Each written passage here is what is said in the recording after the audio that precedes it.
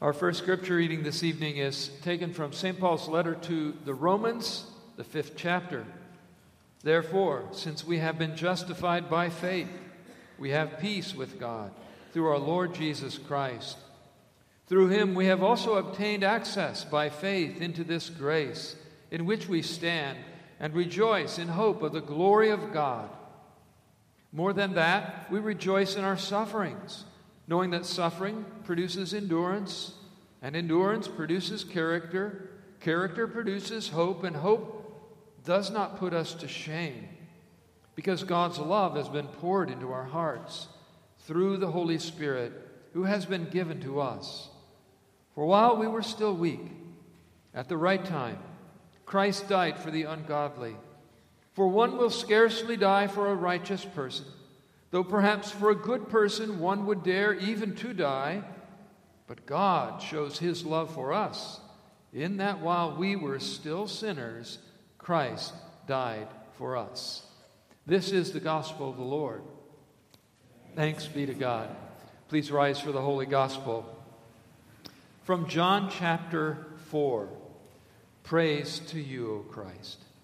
Jesus came to the town of Samaria called Sychar, near the field that Jacob had given to his son Joseph. Jacob's well was there. So Jesus, wearied as he was from his journey, was sitting beside the well. It was about the 6th hour. And there came a woman of Samaria to draw water. Jesus said to her, "Give me a drink." For his disciples had gone away into the city to buy food. The Samaritan woman said to him, "How is it that you, a Jew, ask for me a drink, a woman of Samaria?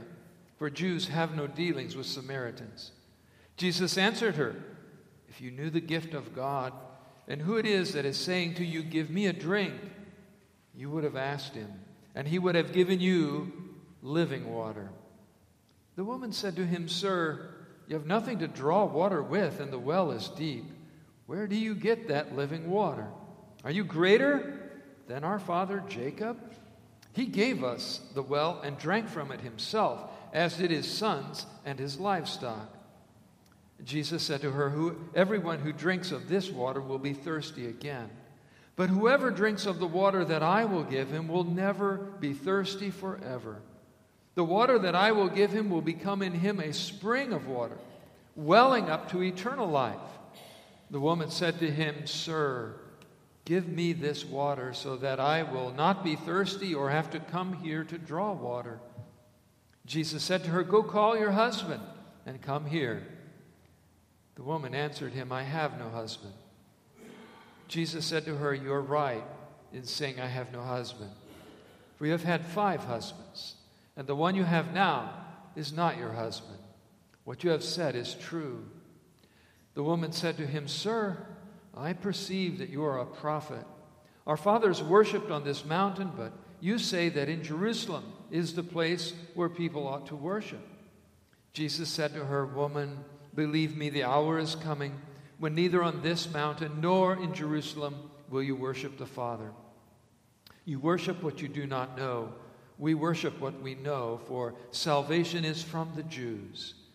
The hour is coming, and now is here, when the true worshipers will worship the Father in spirit and truth. For the Father is seeking such people to worship him. God is spirit, and those who worship him must worship in spirit and truth." The woman said to him, I know the Messiah is coming, who is called Christ. When he comes, he will tell us all things. Jesus said to her, "I who speak to you am he." Just then his disciples came back. They marveled that he was talking to a woman, but no one said, "What do you seek?" or "Why are you talking with her?" So the woman left the water jar and went away into the town and said to the people, "Come and see the man who has told me everything I did. Can this be the Christ?" They went out of the town and were coming to him. Many Samaritans from the town believed in him because of the woman's testimony. He told them all that I ever did. So when the Samaritans came to him, they asked him to stay with them, and he stayed there for 2 days. And many more believed because of his word. They said to the woman, "It is no longer because of what you said that we believe, for we have heard ourselves, and we know that this is indeed the Savior of the world. This is the gospel of the Lord. Praise to you, O Christ. And we, in the name of our Lord Jesus, amen. All of us are used to the experience of being thirsty, and we know how wonderful it is to have a good drink of water when we need it. And if you know much about health or care much about what people are saying these days, you know that hydration is a big topic, and there are people who are very careful about measuring how much water they drink. Men, I think, are supposed to drink 3 liters, and ladies maybe 2.5 liters or something like that. There's a lot of great benefits for drinking water and staying hydrated. Jesus uses the example of thirst in our gospel lesson today from John 4 to teach us about another kind of dehydration that we might from time to time in our lives be experiencing, and that would be our spiritual dehydration and our need for what Jesus calls the living water of His Word. There are 3 things that take place in this gospel reading, and I'm going to read each section here that covers a conversation, a confrontation, and a conversion. And then we're going to think about how we each are involved in conversations like this with the Lord. How each of us are also faced with the Lord's confrontation and as well the Lord's conversions that He gives to us in many special and wonderful ways. Reading again the Gospel of John, beginning at verse 5, Jesus came to a town of Samaria called Sychar, near the field that Jacob had given to his son Joseph. Jacob's well was there. So Jesus, wearied as he was from his journey, was sitting beside the well. It was about the 6th hour. And a Samaritan woman came to draw water. The 6th hour would be noon, in the heat of the day. Jesus said to her, "Give me a drink," for his disciples had gone into the city to buy food. The Samaritan woman said to him, "How is it that you, a Jew, ask for a drink from me, a woman of Samaria? For Jews have no dealings with Samaritans." Jesus answered her, "If you knew the gift of God and who it was that's saying, 'Do you give me a drink?' you would have asked him, and he would have given you living water." The woman said to him, "Sir, you have nothing to draw with. The well is deep. Where do you get this living water? Are you greater than our father Jacob, who gave us the well and drank from it himself, as did his sons and livestock?" Jesus said to her, "Everyone who drinks this water will be thirsty again, but whoever drinks the water I will give him will never be thirsty forever. The water that I will give him will become in him a spring of water, welling up to eternal life." The woman said to him, "Sir, give me this water so that I will not be thirsty or have to come here to draw water." We begin with the conversation. Jesus has a conversation with this woman, and as John points out, it's significant because she is a Samaritan. A brief reminder to everyone about who the Samaritans were. If you remember the history of Israel, there was a terrible civil war. 10 tribes to the north, often known simply as Israel or sometimes Ephraim, rebelled against the 2 tribes to the south, especially where Jerusalem was, Judah and Benjamin. And after a while, this fragmentation of the people of Israel led to an Assyrian takeover of those 10 tribes to the north, and the Assyrians purposely racially mixed those people with themselves, and therefore the Samaritans were thought of as not true Jewish people, half-breeds, if you will, both physically and spiritually. Over the years, there was a lot of animosity. I mean, there was animosity even before the Assyrians that goes all the way back to the civil war that occurred there in Israel. Nevertheless, it's so important for you to see and for me to see how Jesus reaches out to this woman, and it fits in with all that he ever said about loving our enemies and so on. especially as we'll see Jesus showing her and all of us that God's grace is universal to the Jews first and then to the Gentiles. Jesus said to the disciples that the gospel would to go out in Jerusalem and Judea and Samaria, where the Samaritans are from, and to the ends of the earth. Jesus has this conversation with this woman, and she was interested in what Jesus was talking about, this business of living water. Not everyone who Jesus spoke to was interested like this. In his own hometown, they tried to stone him. When Jesus sent out his disciples 2 by 2, he said that sometimes people aren't going to receive you, and in those cases you need to shake the dust off your feet. Nevertheless, this was not one of those cases. She was genuinely interested in what Jesus had to say. Also would like for us to compare this conversation in John chapter 4 with the conversation that Jesus had in John chapter 3.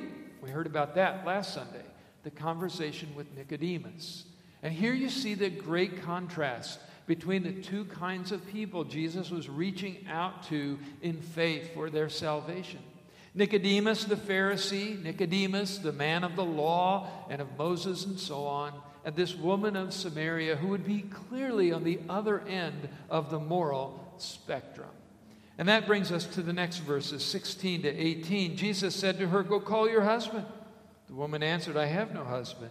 And Jesus said, "You're right in saying you have no husband, for you've had 5 husbands, and the one you have now is not your husband. What you have said is true." Jesus confronts this woman, as he always did in all of his teaching and in all of his ministry. In Ecclesiastes chapter 7, Solomon said, "For there is not a just man on earth who does good and does not sin." In John chapter 2, the Apostle John tells us Jesus, on his part, did not entrust himself to them, to anybody here on this earth, because he knew all people. He himself knew what was in man. And then in John 3, when speaking to Nicodemus, Jesus clearly again laid it out. That which is flesh is flesh. We live in a sinful world, and we are sinful people. Go call your husband was Jesus' way of identifying the real problem that was in her heart. It reminds us as well, although this will not be the main subject of the sermon, obviously, the sanctity of marriage and the importance of the 6th commandment. She was living together with this man to whom she was not even married. I suppose after having 5 husbands and 5 divorces, apparently, she felt like there was nothing else left to do for her. Jesus doesn't ignore it, but calls her out on that. We're going to think more about that ourselves when we think about how God also confronts us. But then came the conversion. I'm going to skip a number of the verses, but beginning in verse 19, the woman said to him, "Sir, I perceive that you are a prophet." Jesus explained that salvation comes from Jews, and it comes all the way back through the line of Moses and Abraham and Isaac and Jacob and all of that. And she's trying to kind of divert the discussion a little bit in a different direction, but Jesus won't let that happen. What he's talking about here is the truth and the true plan of God's salvation. Jerusalem was important. Judea was important, as well as all the other tribes of Israel, going all the way back to Abraham especially. And God gave Abraham this tremendous promise that in him, in Abraham, all the families of the earth would be blessed, showing us again God's plan for eternal salvation for people of all nations. And this is where we begin to see what the conversion is all about. Think about a landing strip. Sometimes when missionaries go into remote places, one of the first things they do is get a landing strip built so that an airplane can come in and that more missionaries and more supplies can be brought so that more people can hear the gospel and believe. In a similar way, God used Israel as a kind of landing strip on this planet to bring his Son into this world and to bring salvation to all people. Jesus says, "Give me a drink," to this woman. And these words are directly connected to what would happen at the end of the Gospel of John when Jesus was being crucified. And again he would ask for a drink with the famous words from the cross, "I thirst." What the conversation Jesus had with this woman was really all about is that the conversion is being completed by Jesus himself. The sacrifices of Abraham and Isaac and Jacob and of Moses. We're not going to get into an argument about those because they have been fulfilled. They will be fulfilled in Christ's sacrifice on the cross. And this is what brought her to her faith in Christ. I think it's so important to recognize that she leaves her water pot there, runs into the town, and tells everyone, this is the Messiah. They come to believe. And we're going to talk more about how it was that they came to believe in her witness. But let's talk first about our Jacob's well. Let's talk about the way we also go through the same thing that she was going through. And the first has to do with conversations. The conversations that God has with us in His Word, the conversations that we have with God in our prayers. I mentioned at the introduction of the service the words soul searching. In 2007, there was a documentary with that title. I'd encourage you to take a look at it. Soul Search. It's about teenagers and about their relationship with God and the importance of digging down deep into seeing what's really in not only their hearts, but our hearts as well. Paul said in his second letter to the Corinthians, examine yourselves to see whether you are in the faith. We have these conversations with ourselves and hopefully with the Lord, interacting with Him as we listen to His words, but also as we pray and ask God to cleanse our hearts. Ask God to help us do His will. Ask God to help us be faithful to Him. Every time we do that, it is as though we are at Jacob's well with that woman and with Jesus. And He is having the same kind of conversation with us. In those conversations, as I mentioned before, there will be confrontations. Every time you come to worship here, you find yourself being confronted in a little way with the problem of sin. That's what happens when we listen to the Scriptures.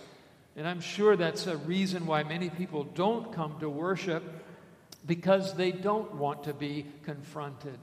But we have to be. And we also have to be those who have conversations with others. And sometimes we are called upon to confront others, just as Jesus confronted her with her sins.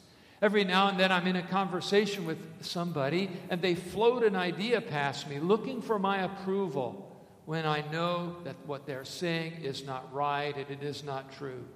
None of us like to get into arguments, and none of us like to be condemning of other people around us. But I found that one of the best ways to handle that situation is to ask the question, what does the Bible say? Always directing them back to the Bible and to God's Word, because that's Jacob's well. And the confrontation that they need is not necessarily with me, but with God Himself and with His Word. That's a good way to handle that situation. God confronts us through His Word, and God wants everyone to be confronted like that with His Word, to bring us to repentance so that we can find the forgiveness that comes next. The conversion of the woman at the well and our own conversion are very similar. We hear the words of the Lord, whether it's a complete beginning conversion of our faith from unbelief to belief, or simply the conversion from sin to forgiveness, or the conversion from error to truth and correction. Nevertheless, we, like the woman, can say, come and see the man who told me everything I ever did. Can this be the Christ? We know that she was asking that question, as we say, in a rhetorical way. She knew absolutely that this was the Christ. And her friends, her Samaritan friends, also found the same conversion that she did. They came to faith in Jesus as the Messiah. And this really interests me because there are really not that many words that she actually says to them. And reading between the lines a little bit, I think this is what they really saw. They saw a dramatic change in her. Remember that she went to the well at the noon hour of the day when nobody else would be around. She was ashamed of her life. But after this conversation with Jesus, after the confrontation, after the conversion, all of that changed. No more shame in her life. And she could go back to the town and she could talk to the people boldly. And she wasn't afraid. She wasn't hiding her past anymore. He told me everything I ever did. This is one of the most beautiful things we can do as Christians. And this is how our witness to the world can be so effective. Because there are really only two kinds of people in the world that are without Christ. They are either in despair, they are either hiding their sins from themselves and from other people, or they are self-righteous liars. They are deceiving themselves and deceiving others, and they are presenting a false front all of the time in their lives. But Christians need to do neither of those. They need to neither hide their sins, to be ashamed of them, nor try to cover them up as though they did not exist. We are honest, and we can be honest, and we don't have to be ashamed anymore. Jesus can tell us everything we ever did, and because it is He who is telling us this. He who knows our souls better than we do. He who went to the cross, as Paul said, even while we were still sinners, Christ died for us. That's His great love, and that's what takes the shame and the pretense away. That allows us to be real people in Christ. And I'm convinced that that's what the Samaritans saw in her face and the dramatic change in her life. They went on to listen to more. Jesus stayed with them for 2 more days, and they heard that gospel as well. What a blessing it is to come to Jacob's well. As we come to it, whenever we come to God's Word, as it confronts us, as it converts us, as it takes us out of that realm of either despair or pride and puts us in the realm of hope and joy and confidence in Christ. Amen. Please rise.